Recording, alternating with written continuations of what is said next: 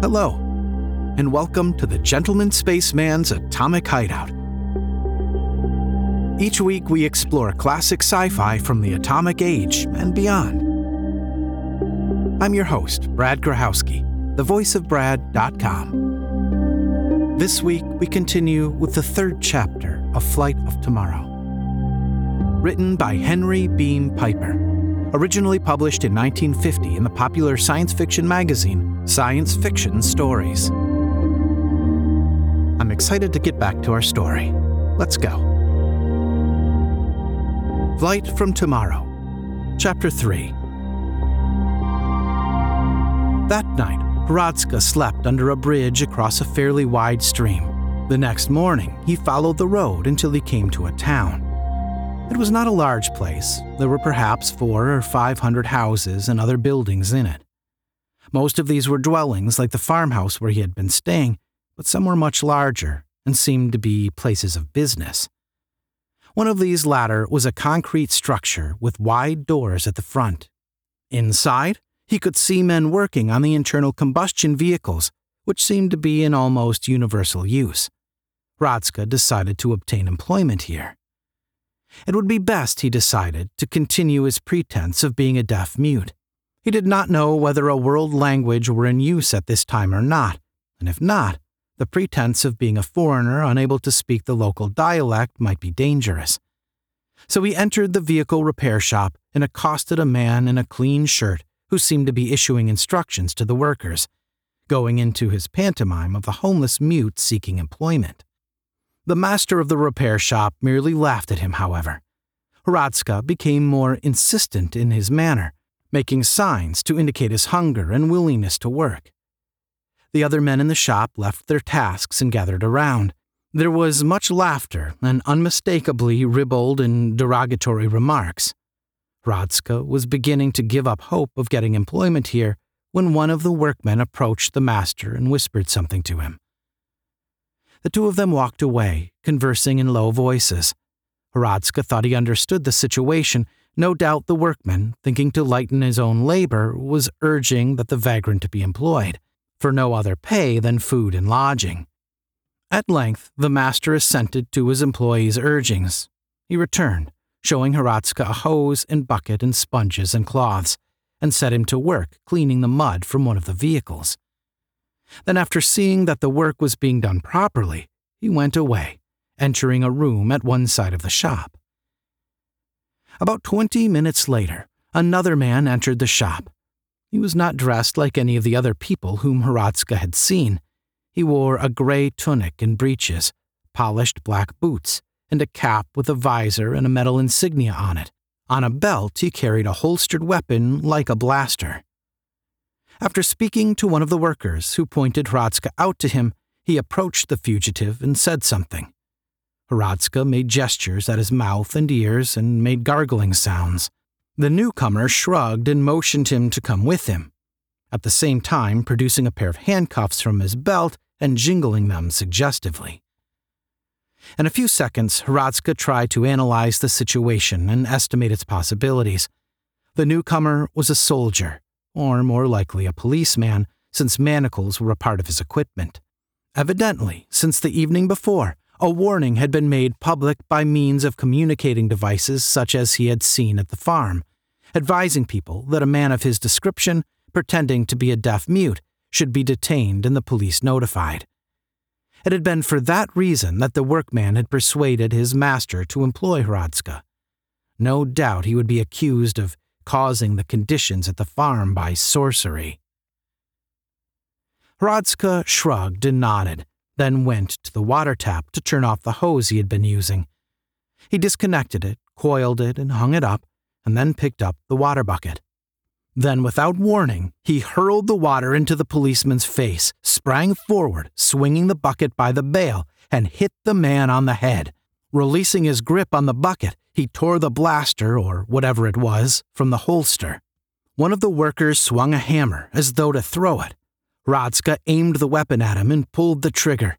The thing belched fire and kicked back painfully in his hand, and the man fell. He used it again to drop the policeman, then thrust it into the waistband of his trousers and ran outside. The thing was not a blaster at all, he realized, only a missile projector, like the big weapons at the farm, utilizing the force of some chemical explosive. The policeman's vehicle was standing outside. It was a small, single-seat, two-wheeled affair. Having become familiar with the principles of these hydrocarbon engines from examination of the vehicle on the farm, and accustomed as he was to far more complex mechanisms than this crude affair, Hradzka could see at a glance how to operate it. Springing onto the saddle, he kicked away the folding support and started the engine. Just as he did, the master of the repair shop ran outside, one of the small hand weapons in his hand, and fired several shots. They all missed, but Hradzka heard the whining sound of the missile passing uncomfortably close to him.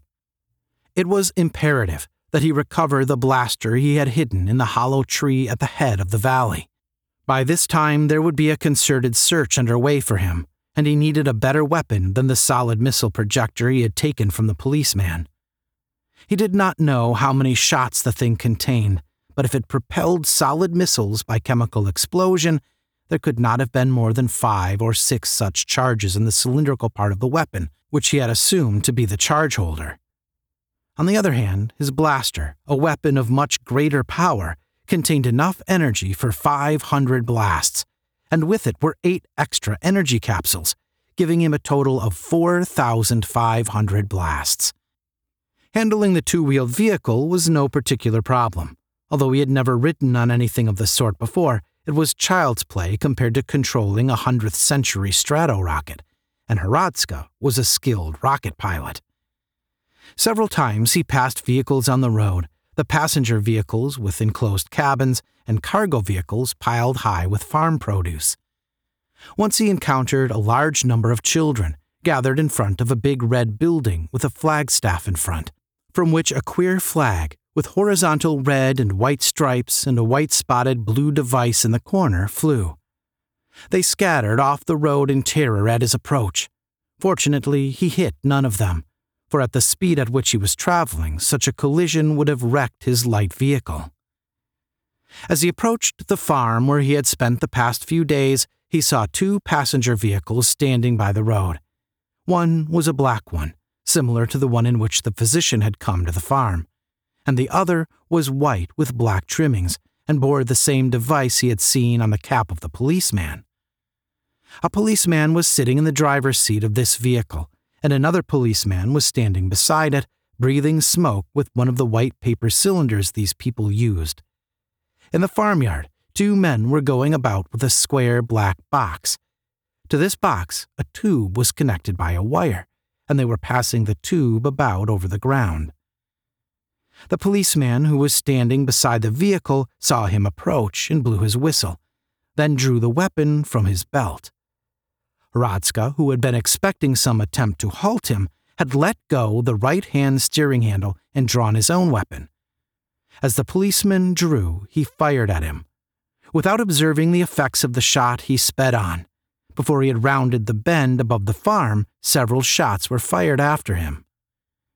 A mile beyond, he came to the place where he had hidden the blaster.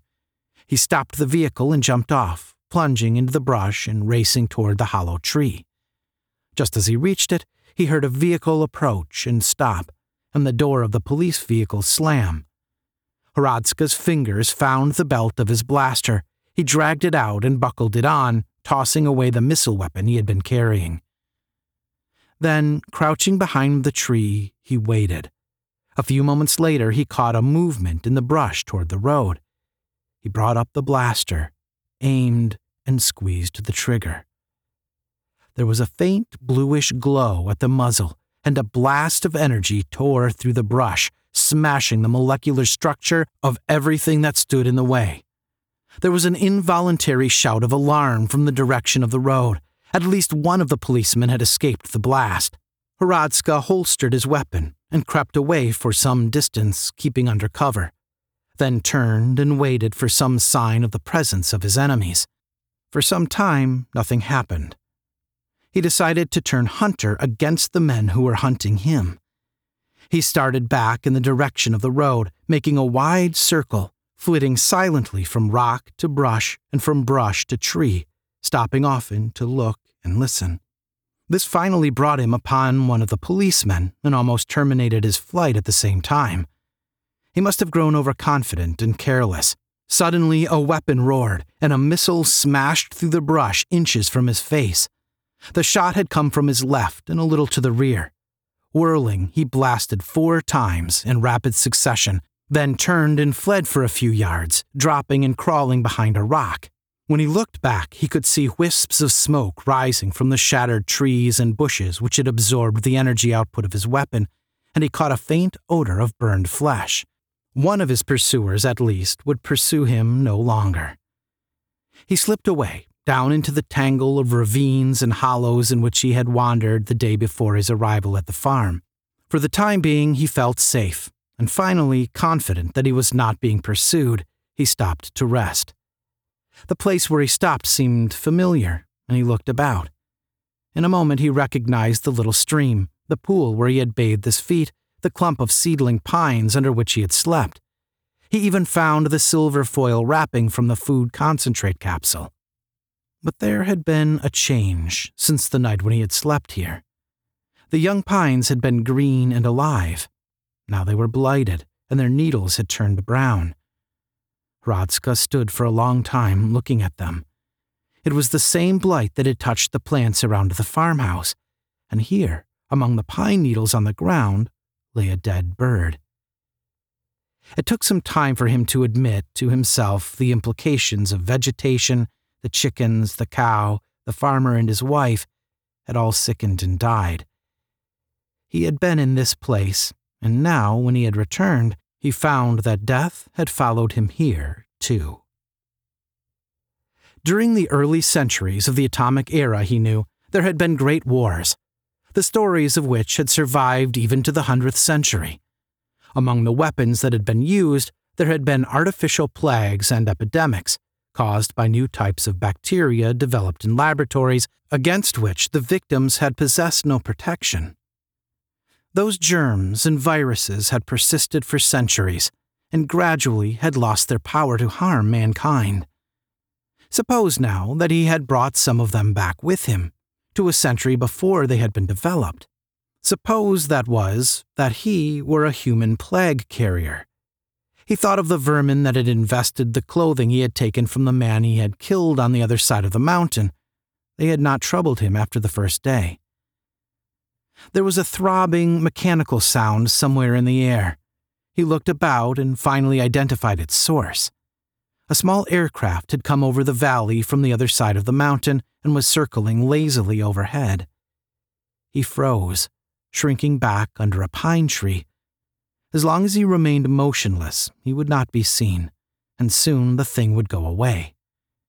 He was beginning to understand why the search for him was being pressed so relentlessly. As long as he remained alive, he was a menace to everybody in this first-century world. He got out his supply of food concentrates, saw that he had only 3 capsules left, and put them away again.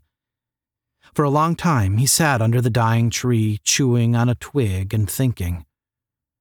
There must be some way in which he could overcome or even utilize his inherent deadliness to these people. He might find some isolated community, conceal himself near it, invade it at night and infect it, and then when everybody was dead, move in and take it for himself. But was there any such isolated community? The farmhouse where he had worked had been fairly remote, yet its inhabitants had been in communication with the outside world, and the physician had come immediately in response to their call for help. The little aircraft had been circling overhead directly above the place where he lay hidden. For a while, Hradzka was afraid it had spotted him and was debating the advisability of using his blaster on it. Then it banked, turned, and went away. He watched it circle over the valley on the other side of the mountain and got to his feet. We hope you've enjoyed Flight from Tomorrow, Chapter 3, written by Henry Beam Piper, narrated by Brad Grochowski. For more information about Gentleman Spaceman's Atomic Hideout, visit thevoiceofbrad.com/spaceman. If you are enjoying Gentleman Spaceman's Atomic Hideout, please subscribe and leave a review wherever you prefer to listen to podcasts. The Gentleman Spaceman's Atomic Hideout is written, produced, edited, and performed by Brad Grochowski. We leave you with a moment from Chapter 4 from next week. Hradzka swung his blaster after them, blasting again and again. He hit a fourth with a blast of energy, knocking it to pieces, and then the fifth was out of range. He blasted at it twice, but without effect. A hand blaster was only good for 1,000 yards at the most. Thank you, and journey well among the stars.